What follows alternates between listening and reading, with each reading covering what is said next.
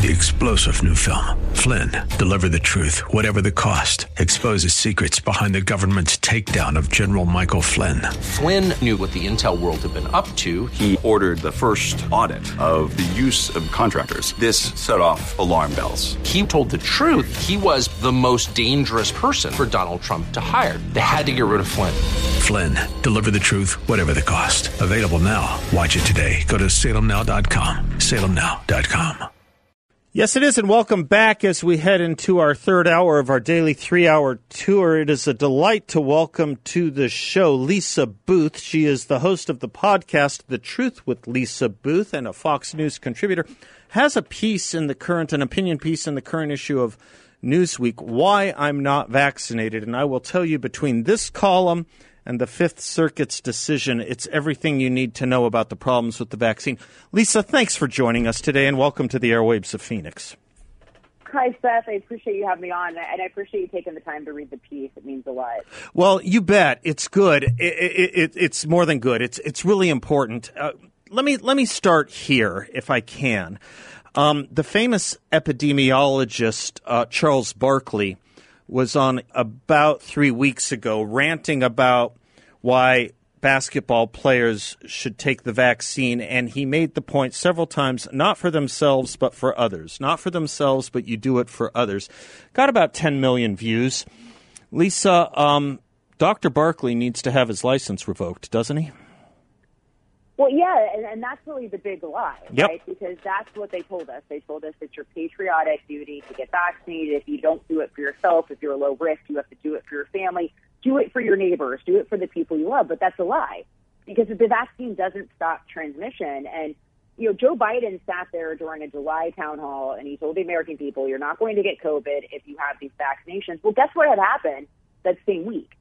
You had those Texas state legislators who came to Washington, D.C. and turned it into a super spreader event, and they were all fully vaccinated. And then shortly after that point, you had the CDC director saying that unlike with other variants, vaccinated people can get infected with Delta and can transmit the virus. And the reason she was saying that is she was looking out of an outbreak out of Massachusetts involving 469 cases, and 75 of those cases were fully vaccinated people. And then beyond that, we've had studies like the one that was published in The Lancet looking at household infection, finding that vaccinated people can spread COVID at the same rate as unvaccinated people. So we are told this big lie, and I really wonder how many people got vaccinated because of that lie.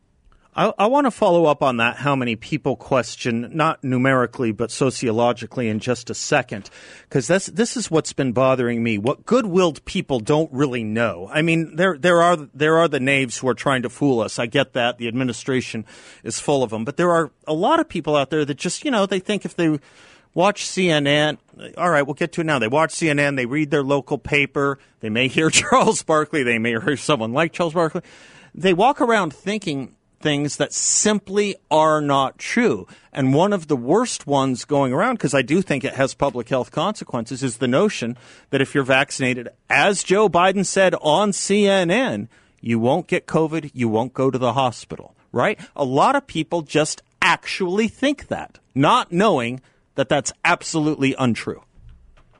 Well, it's absolutely untrue. And then even, again, in August, so the CDC director said that the vaccines continue to work well with severe illness and death, but what they can't do anymore is prevent transmission. Right. We've also had Prime Minister Boris Johnson has admitted this recently as well. I believe Bill Gates has made similar comments, right? So now the jig is up. It doesn't stop transmission. If you get vaccinated, you can still get and spread COVID. So then it comes down to, because it's not in the interest of public health to get vaccinated, it's a personal benefit.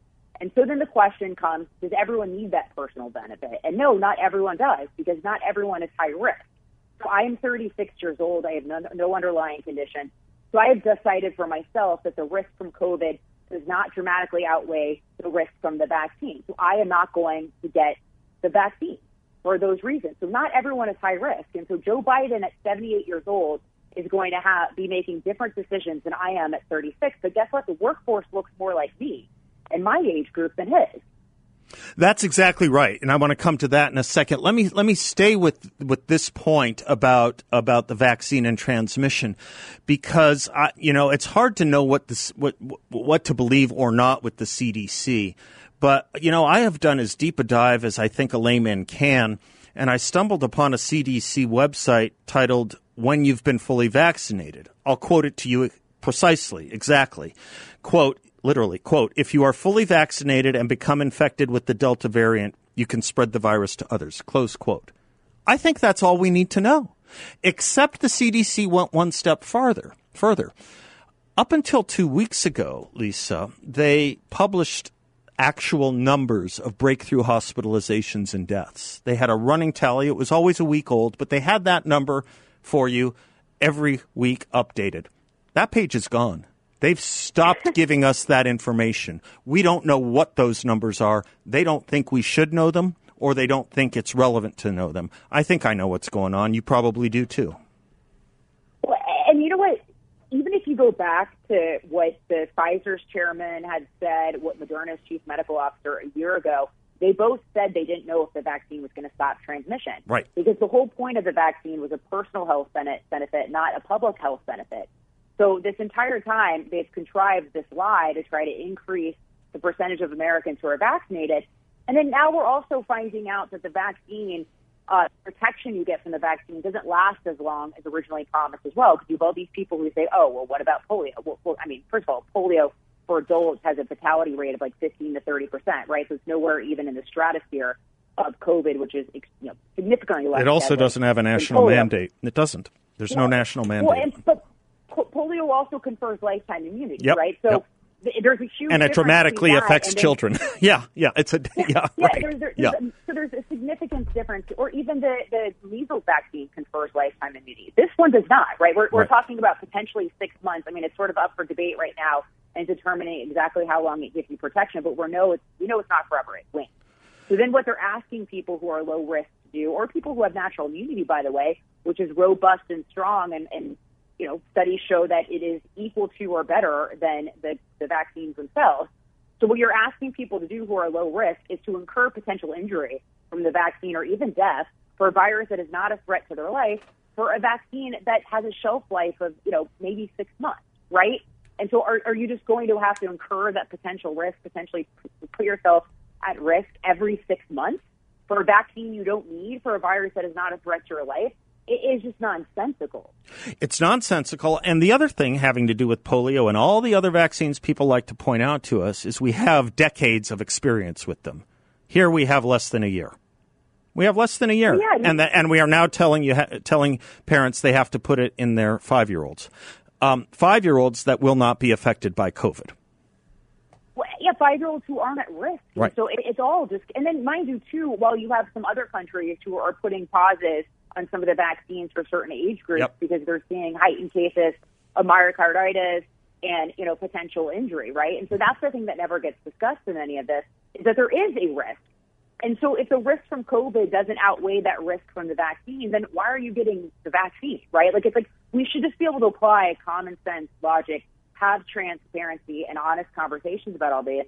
But unfortunately, that's not happening in the public sphere, which is why I felt compelled to write this article, also why I felt compelled to go on TV and explain why I'm not vaccinated, because there are a lot of people who have thought through this, who've come to the same determination as me, but they're not getting the opportunity to tell their story. And even worse, they're potentially getting fired from their job because they don't want to get the vaccine. Or certainly shamed in public. Right? This is anti-American. Yeah, no, I think, or shamed in public, and I think you're right to do it. This has been my view all along with what people do in your business, writing and television appearances, what we do. It's important that people who do their research and yet hear a different cultural message from everywhere know that they're not alone and know that they're not crazy. It's important that they know that they are not crazy and that they are not alone and that CNN is wrong. It is wrong more than it's right. Hell, I'll go one step further, Lisa. I will say I think Anthony Fauci has been more wrong than he has been right since the beginning of COVID. I have a list of about 20 things he has said about COVID that didn't hold for more than a month, that did not hold true for more than a month.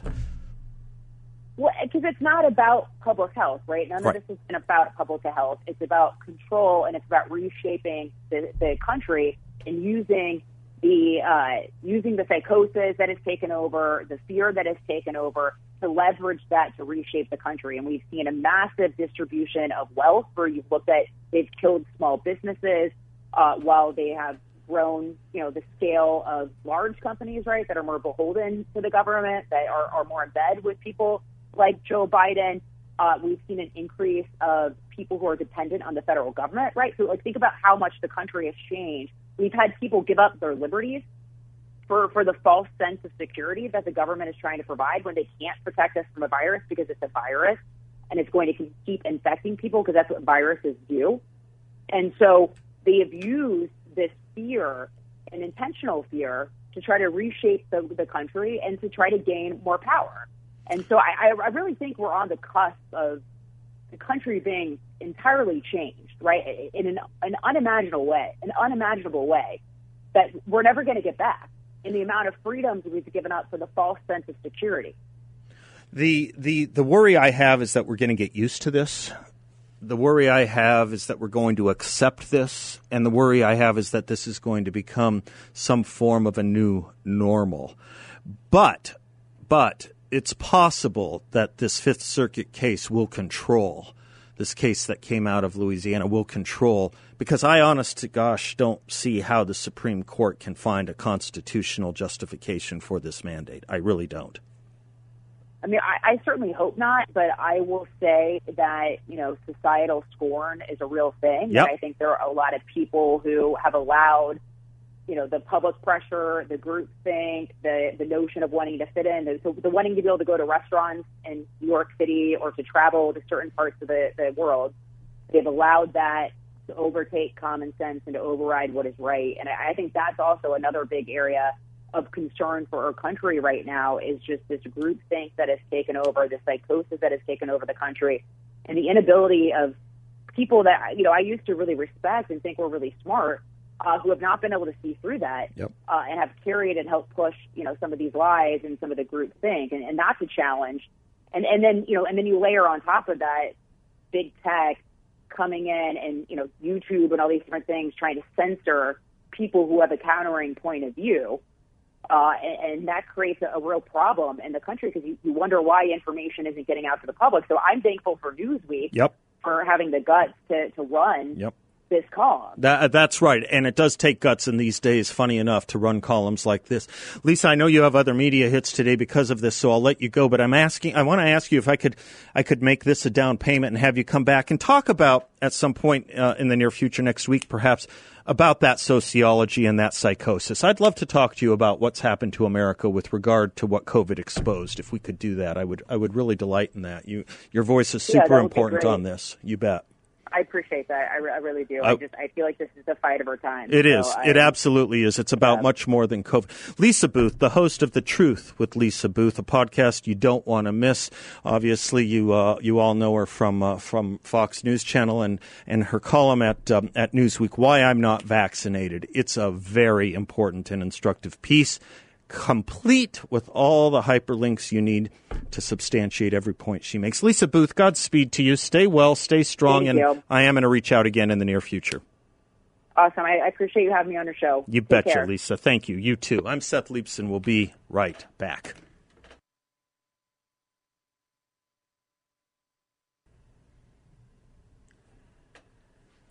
Welcome back to the Seth Leibsohn Show. I was mentioning previously with Lisa Booth the Fifth Circuit decision on the constitutionality of the mandate, and I would urge all of you to read it. It's a good summary of a lot of things that have been said on this show by the Hallmans, by myself, by guests, certainly by Brett Johnson, who's our weekly constitutional analyst. It's a tremendously important decision, and I think it's fairly airtight. Not fairly airtight. That's stupid. That's like saying extremely full. It's airtight, and it's so airtight that it finds the judges having just a little bit of fun with the administration, including a footnote that I just adore in the opinion. It's a footnote of a tweet from an MSNBC host saying that the mandate for private employers, the vaccine mandate for private employers, is an end run around the law. Well, so anyone at MSNBC can say whatever they want.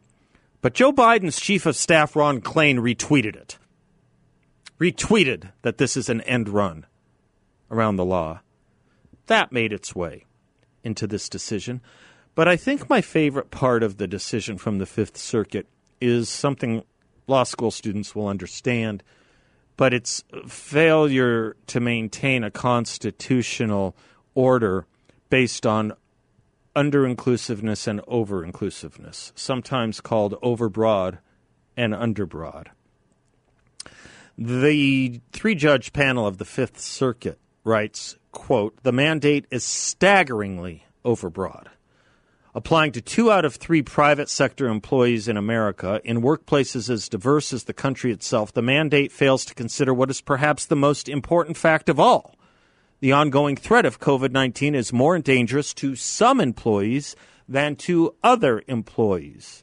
All else equal, a 28-year-old trucker spending the bulk of his workday in the solitude of his cab is simply less vulnerable to COVID-19 than a 62-year-old prison janitor. Likewise, a naturally immune unvaccinated worker is presumably at less risk than an unvaccinated worker who has never had the virus. The list goes on," they continue, "but one constant remains. The mandate fails almost completely to address or even respond to much of this reality and common sense." But they're not done yet, because that's the overbroad problem. Then they get to the problem of it being under-inclusive. And they write, "The most vulnerable worker in America draws no protection from the mandate if his company employs 99 workers or fewer." Good point.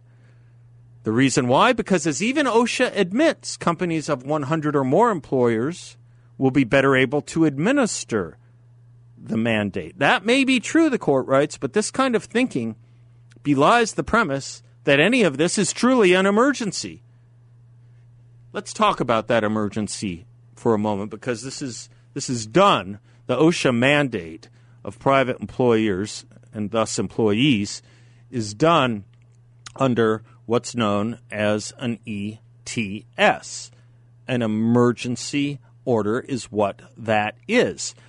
Well, they go on to tell us at the Fifth Circuit, heck of an emergency, the Emergency Temporary Standard, the ETS, when Joe Biden announced it, when the president announced it in September, he announced he was doing this in September, it then took 2 months, 2 months, November 5th, for the mandate to actually be released. And then it had another 2 months on top of that to be implemented. That's really 6 months. Interesting thing, that emergency order that can wait 6 months to be deployed. In any event, it's a fantastically worded opinion. It proves to me constitutionalism is not dead. And to the degree that it isn't, long live the Fifth Circuit, and may this opinion be speedily affirmed by the United States Supreme Court, so that both freedom and, just as important, common sense can be sustained by the rest of this society. I'm Seth Leibson. We'll be right back. By the way, we have this wonderful event coming up tomorrow night with Dennis Prager, Larry Elder, and Charlie Kirk. I'll be there. If you're the next caller, I'll give you 2 free general admission tickets. We have a couple left over. I'll give you 2 if you're the next caller at 602-508-0960. We'll be right back.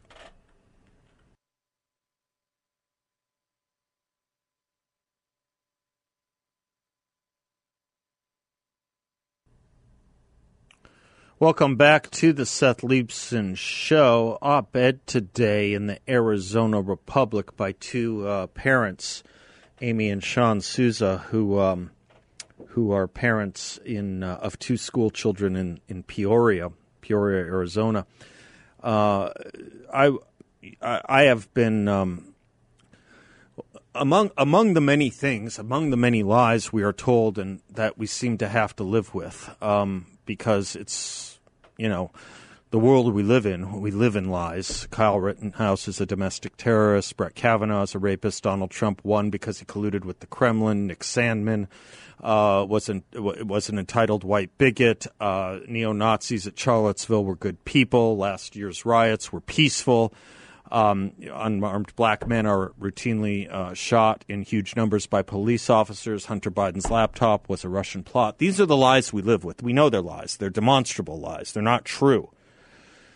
And we live with them because they suffuse our culture. And they suffuse our culture because Salem doesn't own CNN or NBC or ABC.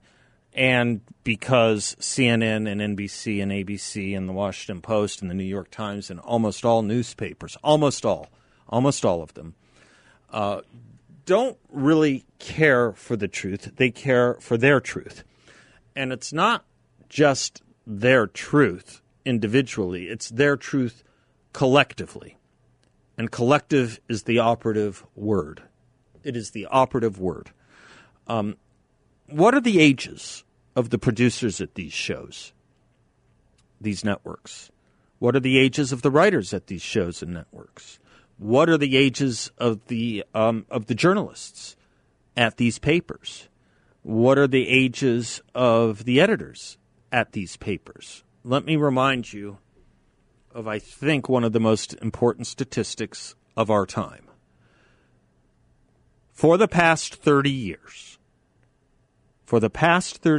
a generation, we have been graduating 8 million students a year from college and high school, about 4 million each, every year for 30 years, 80% of whom are steeped in socialist doctrine. That's what's important to them. When they think about truth and falsehood, when they think about true and false, they don't think about fact and non-fact. They think about correct policy and politics versus false policy and politics. They think, because they have been taught, they think that conservatives and Republicans are indeed white supremacists. The chairman of the DNC, the chairman of the Democratic Party, a week ago, said the Republican Party is fueled by fascism. Fueled by fascism. That never would have been able to have been said. Never would have been able to have been said without accountability. And by accountability, I mean shameful resignation. Think about it. Do you remember how hard a time Keith Ellison was given for trying to become the chair of the DNC? He didn't make it. He only got to be vice chair because of the things he had said and stood for. Well, we've surpassed that. He could do it today. We've already got a DNC chair who is saying those kinds of things. So anyway, these parents in Peoria, having had enough of being told critical race theory isn't being taught in schools, it's only some kind of law school phenomenon. By the way, can I say something about this law school phenomenon of critical race theory? Critical race theory came out of something that started before critical race theory in the law schools. It was originally called critical legal theory. This is a different thing. Critical race theory is a spin-off of critical legal theory. It's a spin-off not only to be more palatable, but to be more useful in places other than law schools. Anyway, these parents, it's worth reading their op-ed at AZ Central. The title of it, Children's Education Shouldn't Be About Political Indoctrination. And boy, is it. Putting Rosa Parks, as they mention, alongside the Black Lives Matter movement? Really? Was Rosa Parks a Marxist? Was she supportive of violence? Did she want to disrupt the family? Or rather, did she come out of the tradition Martin Luther King was promoting, which was nonviolence, as taught by the likes of Thoreau Gandhi, and others. It's not just crud they're teaching, it's false stuff they're teaching. I wish I didn't have to use the word stuff.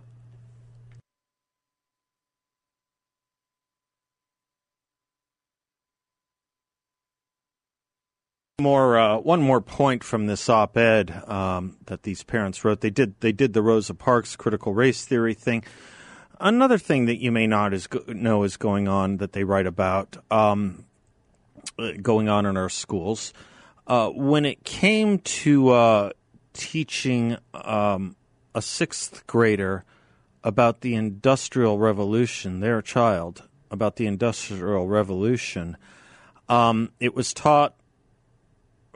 What was taught were the deplorable conditions that children faced because of the revolution. And the teacher instructed the students to, quote, select an excerpt that described the deplorable conditions at the time. Examples included slitting and bleeding out animals in slaughterhouses. Kind of sounds like Anthony Fauci's research. And ears literally falling off because of freezing conditions. The students then had to construct and draw a book cover of one of those conditions. There are many ways to teach about the Industrial Revolution. I wonder if it ever occurs to anyone to teach it as increasing dramatically the average lifespan of the human being and the creation and new forms of medicines that have never would have been produced, the suffering and dying from easily treatable wounds and diseases. I wonder if they're ever taught about that, or if they're taught about the world's population having increased at a greater rate than at any other period in history, with a fourfold increase in income because of the industrial. Are they ever taught any of that? No, of course they are not. Of course they are not. They're taught about the most graphic things that happen as a result of trying to improve the human condition, which the Industrial Revolution did. Here would be a really good exercise. The Khan Academy gets to it, of course, in a lesson plan. Try to imagine what your life would be like without any machines working for you. Make a list of the machines in your household and on your person, and you may arrive at a surprising number. And then tell me if ears freezing off of children tells that story. Patrick is in Glendale. Thank you for your patience, Patrick. I much appreciate it, sir. Hey, Seth. Just like you, man, when I see about the dogs, but I get the same way about babies with abortion, so I just lose my mind. It's an interesting point, those dogs, because I'll tell you. Well, I'll tell you something I've learned in political research, political campaign ad research. If you can make something about a pet, people will respond far more seriously because emotionally than even if it's about a human being. Truly and truly. I mean, think about your two concerns. You know people who have no problem with the one but have a problem with the other. Yep. And the reason why I called real quick, though, because you're going to have to go. I don't have to. I'm good. You're good. We're good. Well, I have a word for you instead of stuff. Yeah. That you can say. It's scubala. Scubala. Have you ever taken Greek? Biblical Greek? No, but it was the only language I never took. So whenever someone asked me if I knew how to say something in a certain language, I would just say it's Greek to me. Okay, so that was meant to be funny. It didn't work. Okay, go ahead. Go ahead. Yeah, okay. I got you. Okay. It's all Greek to me. Yeah, that's a laugh, Mrs. Robinson. That's really a laugh. Yeah, go ahead. The word that you want is scubala because it is the same. How do you spell it? I believe it's I don't know the Greek. Yeah. I won't ask you to do that. Right. I see the word. I see what you're doing there. Yeah. Yes. Yeah. When Paul says all things are compared to Christ, right. Some say rubbish. Others say scubula. Scubala. Yeah, Scubala. Is the Greek term, and it is just as visceral. Yeah, I'm going to use it. I'm going to take it. I'm writing it down. Now, the only question is, we may have to get an advisory opinion from the FCC to see if saying a word that's banned in another language is allowed. Really? I don't. I'm kidding. No, I'm kidding. I'm teasing. I'm having fun with you, Patrick. But I will adopt that word, Scubala. I like it. There you go. Thank you, sir. Hey, have a great day. Hey, what are you doing tomorrow night? Operation Christmas Child. We are area coordinators for Operation Christmas Child on the west side. Oh, well, God bless you for doing that. God bless you. I just came home. My wife is still doing it because I got to get up and go to work in the morning at 1 o'clock. So yeah, I'm coming home, but she's still there until 7. Are you at work every day at 1? Well, I get up at 1. I'm there by 3. I used to have that kind of job. Yeah, I'm about to retire. How many years have you done that? 20. Wow. That takes a toll. Plus my military time. Yeah. So I got 30 years with the government, and I'm done. Well, finished. Thank you for your service. I hope it'll give you more time to call in. It will. Thank you, sir. Appreciate your advice, your suggestion, and your service to our country. I really do, very much. Scubala. You think I can get away with that, Bill? I can speak ancient Greek over the air? Okay, Scubala. The Phoenix situation, the Scotts, the Arizona situation, I'm going to have Cherise Saper on Wednesday. She is our candidate running for my candidate running for superintendent of public instruction.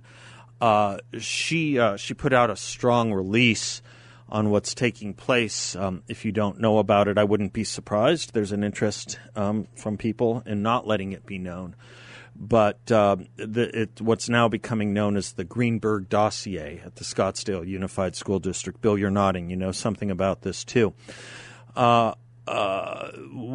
She put out a strong statement. She's going to join us. We are not ignoring this story at all. We are not ignoring this story at all. And we're going to side with these parents and work to this is an unbelievable breach of duty. This is an unbelievable breach of duty that the Scottsdale Unified School District has been involved in, surveilling and disseminating information about parents they disagree with. All right, we do have 2 more tickets to give away. If you're the next caller, they are our last 2 for our event tomorrow night, America for Which It Stands, with Larry Elder, Dennis Prager, and Charlie Kirk. I'll be there. Next caller gets those 2 last tickets. We'll be right back.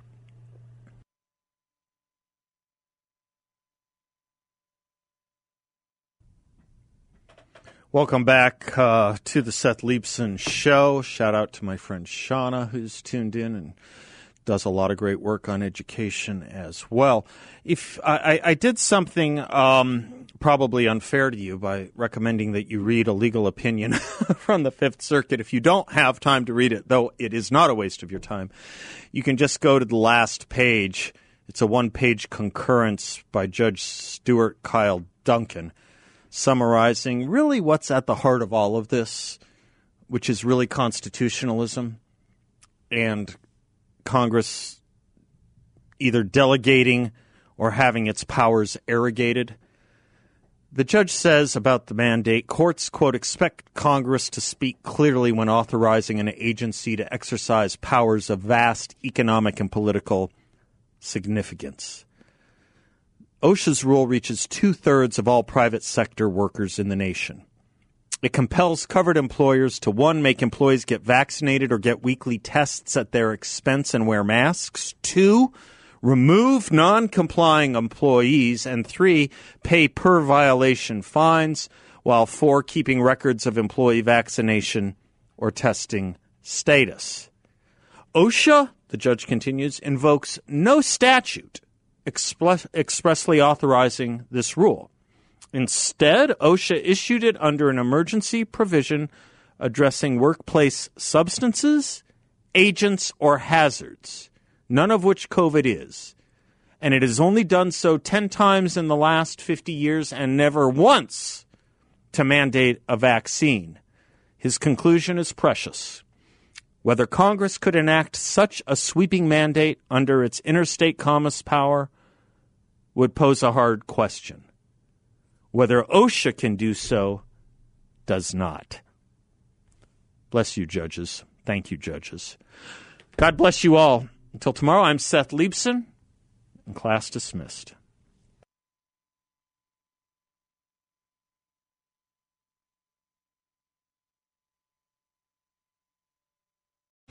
Three-star General Michael J. Flynn, head of the Pentagon Intelligence Agency, knew all the government's dirty secrets. He was one of the most respected generals in the military. Flynn knew what the intel world had been up to. He understood its funding. He ordered the first audit of the use of contractors. This set off alarm bells. The explosive new documentary, Flynn, Deliver the Truth, Whatever the Cost, uncovers the facts behind this scandal. Flynn told the truth. He was the most dangerous person for Donald Trump to hire. I find out the worst enemy that I'm going to face in my life is right here in America. They took my assessment and they wanted me to change it. And I was like, I'm not changing it. They had to get rid of Flynn. With in-depth interviews, archival footage, and never-before-seen personal records of the man behind the headlines. I just felt like I was drowning. Flynn, Deliver the Truth, Whatever the Cost. Available now. Watch it today. Go to salemnow.com. salemnow.com.